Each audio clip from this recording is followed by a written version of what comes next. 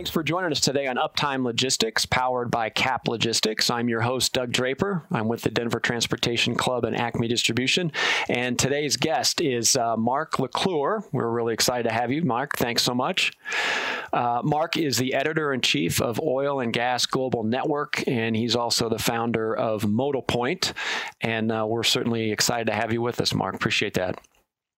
So, dude, anything I can do to help you all out. I mean, we're all one big family. I'm happy to do so. Yeah, great. I look forward to it. So before we jump into the topic, we always like to learn a little bit about our guest, right? You have a pretty robust background and experience in what we're doing today. So tell us a little bit about yourself, kind of how you got into the industry, maybe a little bit more about ModalPoint, and then we'll kind of start into our topic. So let us learn about you. Yeah, so I'm going to tell your audience the real story. Right? Nice. So 25 years ago, I got started with a phone company in the East, which was called Bell South. And they basically gave me their oil and gas book of business because nobody wanted it. It had declining revenue every year. It was hard a group of companies to sell to. So none of the other salespeople in the entire company wanted it. And since I was new, I didn't know better. So I took it. Right. And so that was my start. And it took me about 5 years to learn the industry. And once I learned the industry, I realized that it was different and more complex than any other industry vertical, which fit my personality very well. So we did really good work for the oil and gas companies. My last corporate job was about 10 years ago. I had their oil and gas key accounts, the most important accounts in the world to them, and they capped my commission. And it just aggravated me. Never do that with a salesperson. Why would you do that to a salesperson? It makes no sense. So I started ModalPoint out of anger. It was my market research company. So we were very niched. We did market research in the oil and gas industry to help other companies figure out where their product or service fit. About 6 years ago, my marketing guy came to me and said, "Hey, we should start a podcast." And I looked him in the eye and said, "That's the stupidest idea I've ever heard. Nobody listens to those darn things. Go do something to make us some money." And he kept on and he kept on and he kept on. And have you ever told somebody yes just so they'll shut up and go away? Yeah. Yes, I did it this morning. Yeah. So I told him yes so he would shut up and go away. And we start the first podcast, which I didn't know was the first oil and gas podcast in the world, which is Oil and Gas This Week. And about 3 months into it, Red Wing Boots calls me and they go, "Hey, we want to sponsor your podcast." And I almost said, "Why?" But I stopped myself. The old sales guy kicked in and said, "No, let them talk." Yeah. And that was our first sponsor. And you fast forward to now, and we have the top 8 oil and gas podcasts as of February 2020. I have 2 more launching this month and 7 more launching this year. All sponsored by big companies you've heard of, IBM, Baker Hughes, Red Wing, Anderson House, Drager, blah, blah, blah. And so the truth of the matter is I got here a lot. I was just in the right place at the right time. That's half a life, right? Position yourself. You make your own luck by working hard, and so that's a great story. So I kind of jumped into it real quick, but our topic today, I guess, is important too, right? So we're going to talk about refining and the quote unquote turnaround planning process, and kind of walking through the logistics of the supply chain of a turnaround. So doing some research on the oil and gas industry myself and getting more familiar with it, the concept of turnaround popped up a few times. So for our audience here in Denver and the Colorado area, tell us exactly what is a turnaround. I've heard terms like TAR and turnaround, and what does that really mean in the oil and gas industry?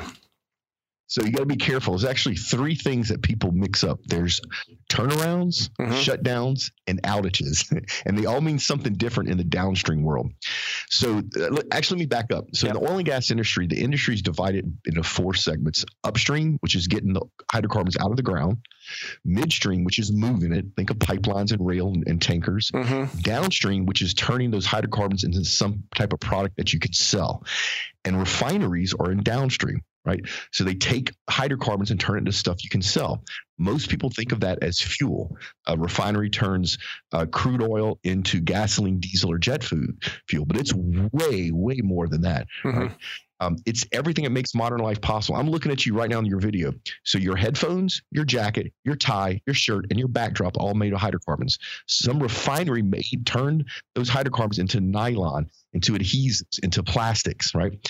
And so refineries are a major money maker for the industry, not just here in the U.S., but globally. It's what makes modern lifestyle possible. Your iPhone wouldn't exist without products from a refinery.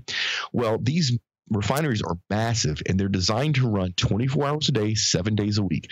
So basically, and please no hate me, I know it's more complicated than this, but basically on one end of this large complex, you have crude oil and natural gas coming in, and on the other end, you have plastics, adhesive, lipstick, fuel, whatever coming out the other end. And that whole complex is designed to run all the time. But you need to do maintenance.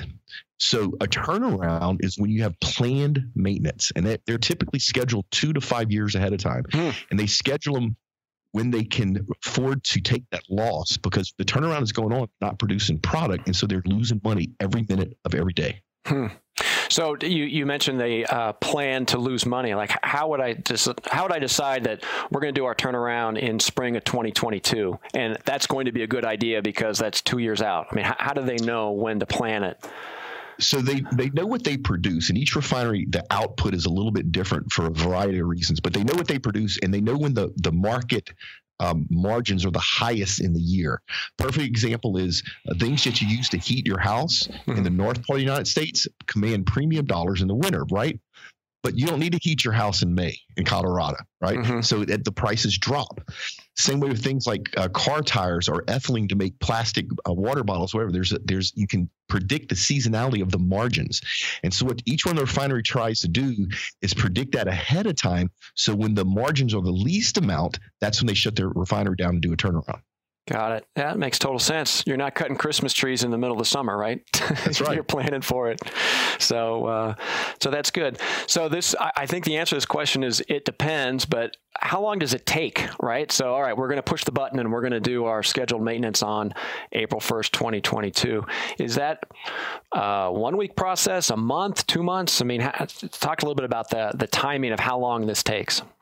So the goal of every turnaround in the world is to get that unit back online as quick as possible. And because refineries are so big and so complex, they really don't pull the whole refinery down. They pull pieces of it down.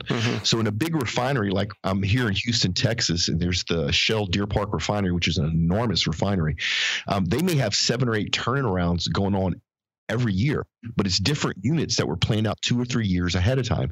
And the goal is to get that unit back online as quick as possible, because the cost is not the cost of the turnaround. The cost is the loss of the product that unit's not producing, right? So for most refineries, you may have 2 or 3 turnarounds going on all the time. But it's just different units that were planned out in different time stages. Gotcha. And the frequency of that, right? I guess if the refinery in your example, there's 7 or 8 going on at one time, is it just nonstop that they just will say, we're going to go from left to right and there's 8 sections, and we get done with section 8, we go back to section 1? And more or less, there's parts of the refineries that take more wear and tear, and so the parts have to be replaced more often. There's other parts of the refinery where it's not as dangerous, so they don't necessarily have to shut it down to replace parts and pieces. So we're talking right now about a turnaround. The other thing you have to be real careful of is an outage. An outage is basically an unplanned downtime. Sure. Right? So something happened. Something broke, something caught on fire, something leaked, and we didn't plan for it. Those are even a shorter time frame to get it back up because it's not a planned outage, right?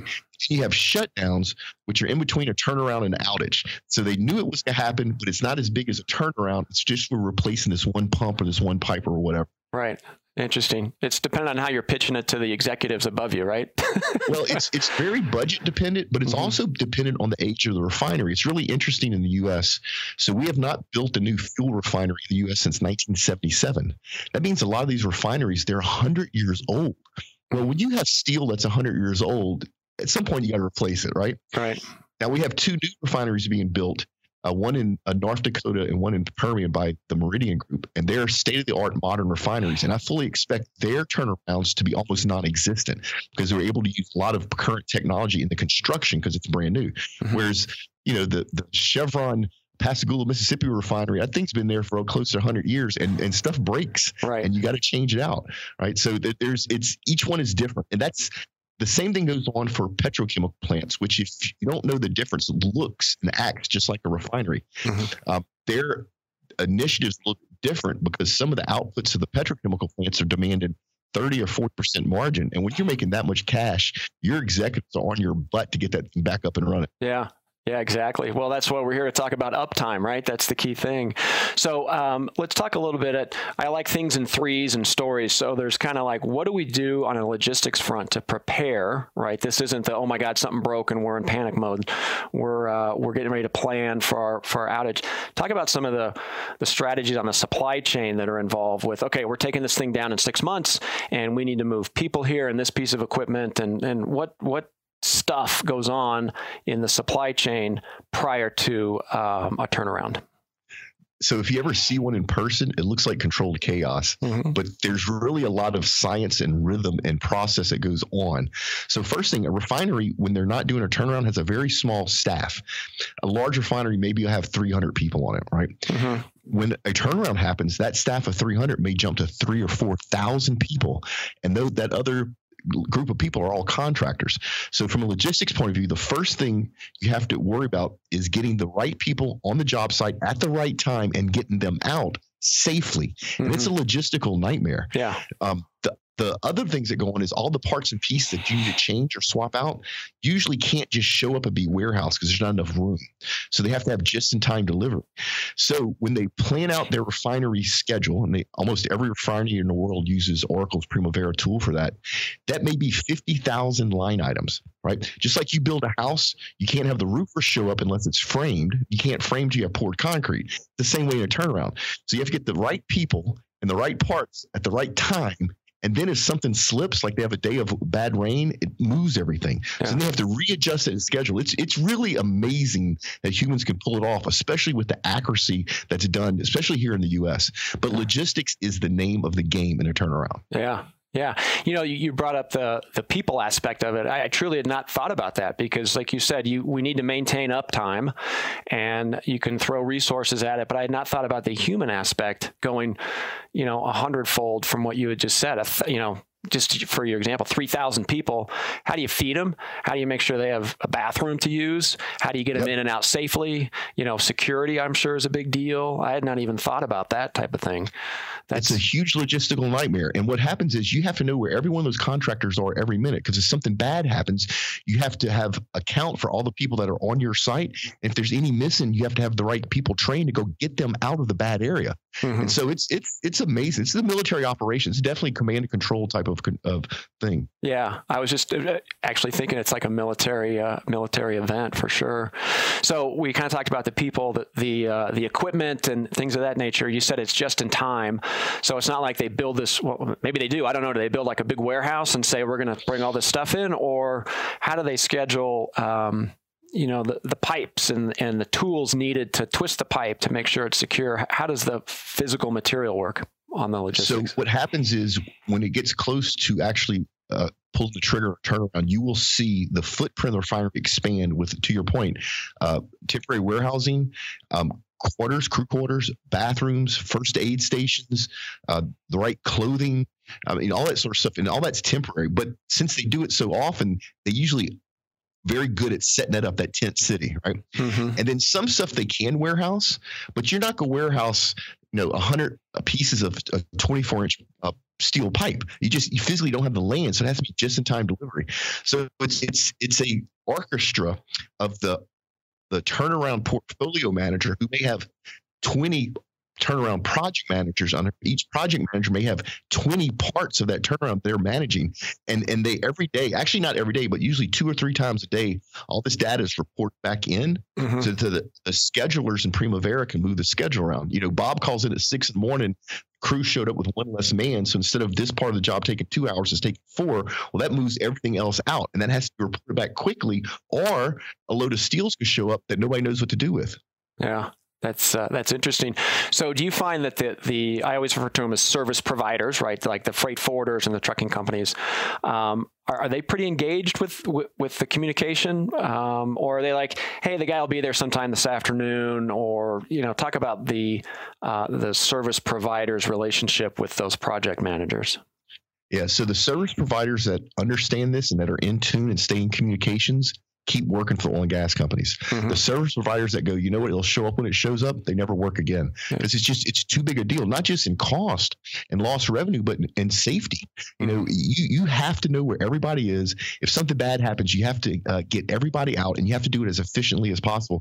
And you just can't take a chance on a low cost logistical vendor who doesn't understand how important that stuff is. Yeah. Yeah, that makes a lot of sense. You don't want to say, well, this guy can move this pipe in here for $400 less than the other guy, and you just don't have the communication or the... he shows up a day late. And so then he pushes everything back, which may cost him $1 million every half hour in lost revenue for $400. Yeah. What did you say, billion? Million. Oh, okay. I was like, oh my God.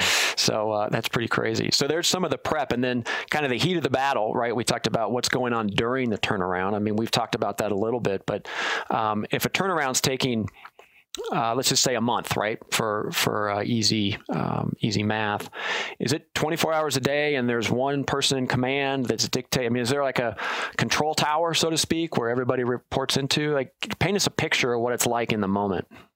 There's multiple control towers. Although they're not really towers, but there's multiple single points of contact for each piece of that refinery job that's going on. Mm-hmm. They still to this day stay in touch via radio because radio is rocks communication. So even though they have cell phones, a cell phone is usually not intrinsically safe. So they don't allow intrinsically safe radios.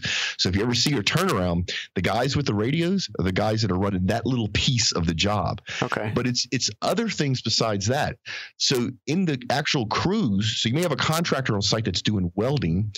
Well, then you need a third party to do something that's called fire watch. So you need a third party to watch the welders that aren't helping with the work to make sure they're doing everything like they should be so they don't accidentally start a fire in a refinery. So then you got to coordinate the fire watch with the welding team, right? So and that's one instance of probably 600 or 700 different layers of control and management that's going on all at the same time. Mm-hmm.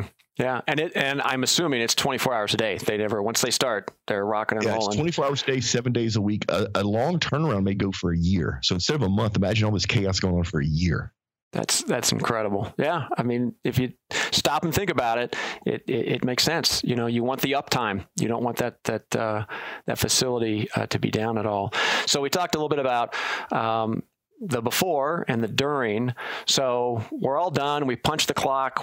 It's 5 o'clock and we're heading out because the job is done. We got high fives and people are cracking beers and enjoying it. Talk to us about the logistics after the fact, because I know there's stuff that goes on to make sure what was done correctly. Talk a little bit about those type of tasks.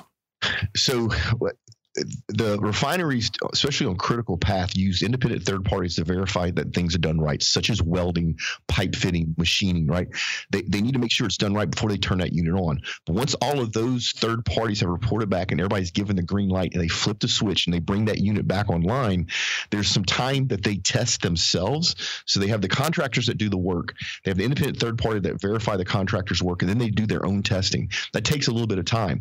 Once all that's done, it's about how quickly can you get everything back to business as normal. Mm-hmm. Once again, it's logistics nightmare.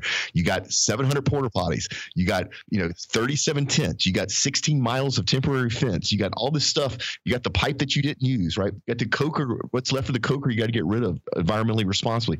So all that has to be done as quickly as possible. So they go back to doing business as usual, to your point, to make sure they minimize downtime.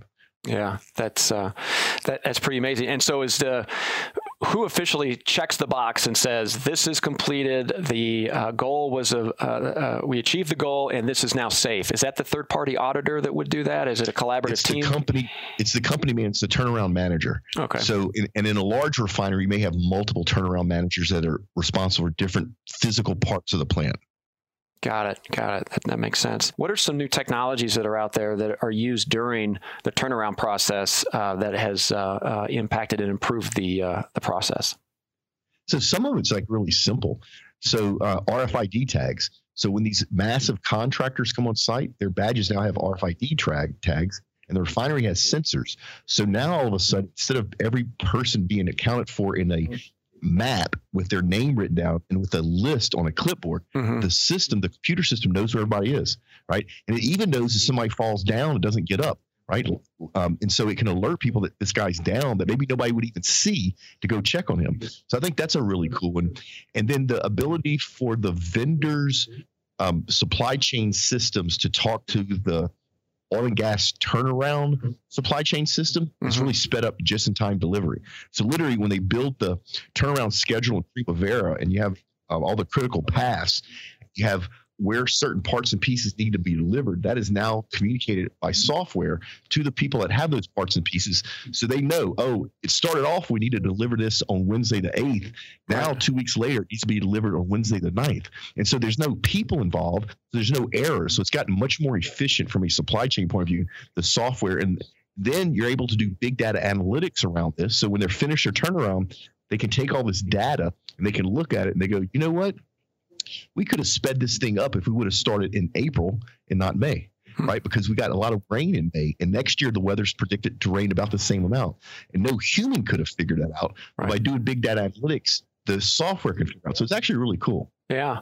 You know, like you said, the big data analytics is hitting all aspects of the supply chain. We've had a couple of folks on to talk about truck management, asset management, capacity constraints. And in the shows I've been doing, big data analytics is king. You know, you can have a bigger truck and a bigger plane and a faster this and a safer that. But if you can analyze data, you can make the right decision. So obviously that's paramount here as well.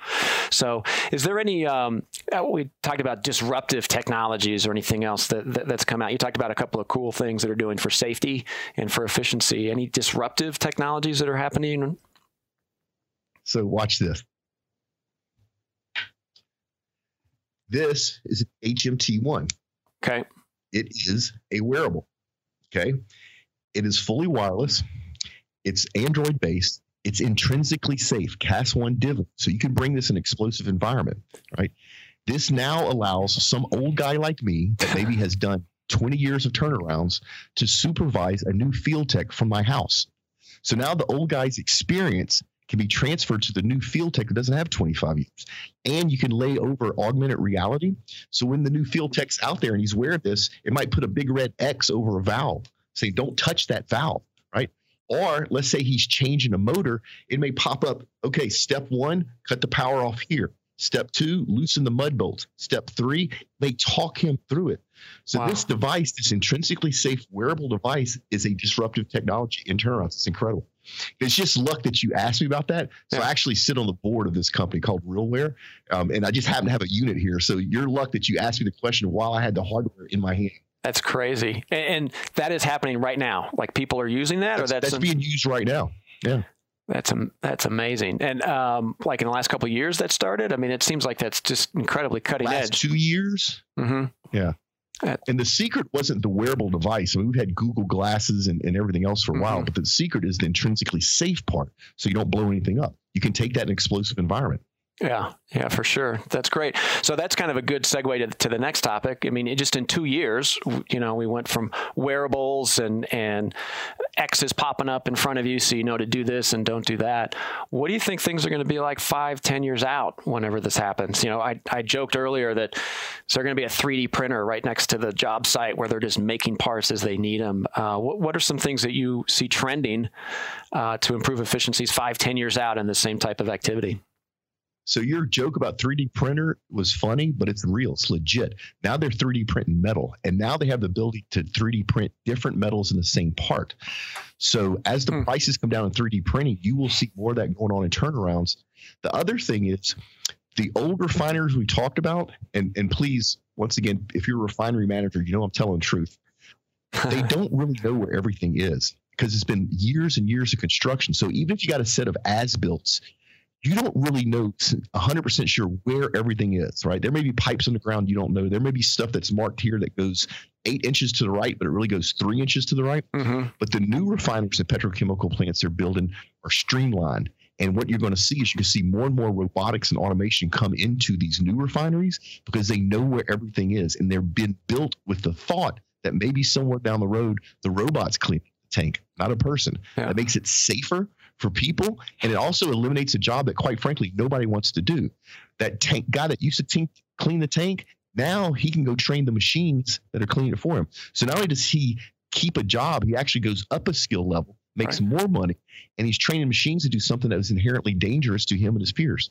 Beautiful thing. Yeah. Wow, that is amazing, and I truly believe that's probably five years out. Is there any type of robotics that's involved now? I think the AI is amazing, but if I'm on the job and I'm doing some cleaning or switching a valve or doing something, would I potentially see a robot driving by or somebody delivering materials to somebody that's further into the plant? Not yet. There is some robotics going on in the plant. Tanks that are full, and there's now robot fish. I know I'm paraphrasing that actually they can put in the tank that can measure things like corrosion, and that keeps them from having to do scheduled maintenance. Instead, they do it when they need it, so they can measure the corrosion. And the old way was, okay, every year we're going to drain that tank and we're going to sandblast and paint the inside. Now they go, well, we don't need to sandblast and paint it till the corrosion gets to a certain level. So you're seeing that happen already. The same way within the pipelines, they run what's called a pig. Now those pigs have a bunch of sensors that also can look for integrity issues, corrosion issues, harmonics. But I'm telling you, in the next 5 years, you will see that robot go through the plant, start welding on something. Wow. That's absolutely crazy. Let's talk some advice here as we finish up. 2 pieces of advice. Advice number 1, I'm a logistics company and I want to get into the oil and gas turnaround business, and I want to be the guy that's moving the truck and making sure this part is here. What advice would you give to those service providers to ensure it's a great partnership? So first thing, you get one chance to do this right. And so if you went and worked for the actual owner of the refinery and you mess up, you're gone, because we can't have somebody that makes mistakes, because in my industry, when you make a mistake, people die. So the smart thing to do if you're trying to enter is, instead of trying to go straight to BP or Exxon or Valero, find the subcontractor that's already doing the turnarounds and go work for them as a sub.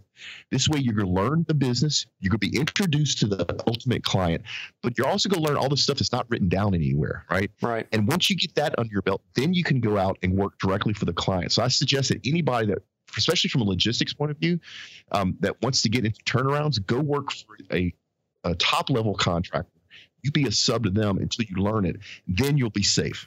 Gotcha. That's good advice, because people intrinsically people say the way I'm going to get in here is save money. I'm going to do it differently. But like you said, literally, lives are at stake, and if you do a shortcut here or a shortcut there, I mean, that could be catastrophic. So that's really good advice. So work with a professional. I know Cap Logistics is heavily involved with this industry, and certainly have been so for quite a long time. So that's great advice on the service provider side. So let's flip over. I'm now own a refinery and I'm getting ready to do a turnaround. What advice would you give to those groups? Here's 2 things that you absolutely need to do, or, oh my God, do not do this because it's going to be catastrophic. What advice would you give to that side? See, that's a little bit hard one. So the first thing I would suggest to the people that run turnarounds is get out of your little box. Most of the guys that run turnarounds have their existing list of contractors. They have 4, 5, 6, 8, 10 contractors their company's been working with for 25 years. Great, right? But there's newer companies out there that have newer ways of doing things, newer ways of thinking about things, newer ways of finding talent, right, than the older companies. So don't be scared to bring somebody new in the mix. Just once again, if you're a refinery manager, a turnaround manager, have that new vendor work with one of your existing vendors for a little bit, which is naturally what would happen. The other thing is, don't be afraid of listening to your people. If you're a turnaround manager and the guy that is, responsible for keeping something clean and painted lube says, hey, maybe we should change this. Well, that guy's on the front lines. And even though you've been doing it for 25 years and he's only 30 years old or 25 years old, listen to him, because I guarantee you some of the best ideas come from the guys that are in the field that are hands-on. Right. That's good advice too. The thing, learning a little bit about this industry, you've been phenomenal in kind of what I refer to as just dumbing it down, right? You have a very great way of explaining things in a very simplistic way. So I really appreciate you explaining it, because I've learned quite a bit on this show. But as we'd mentioned, we've been talking about the refinery and the turnaround process from the logistical side of it. And Mark LeClure has been our guest. And Mark, I can't thank you enough for coming on board, sharing your insight here. It's been a great learning experience. So again, thank you for joining Uptime Logistics. Oh, this has been a blast. I'd love to do this again, but this is fun. Yes, absolutely. And I'd like to thank our audience for joining us today on Uptime Logistics, powered by Cap Logistics. You can find more information about the show in the description below. And don't forget to like and subscribe to our channel. And please visit caplogistics.com for your customized transportation solutions. Thanks, everybody.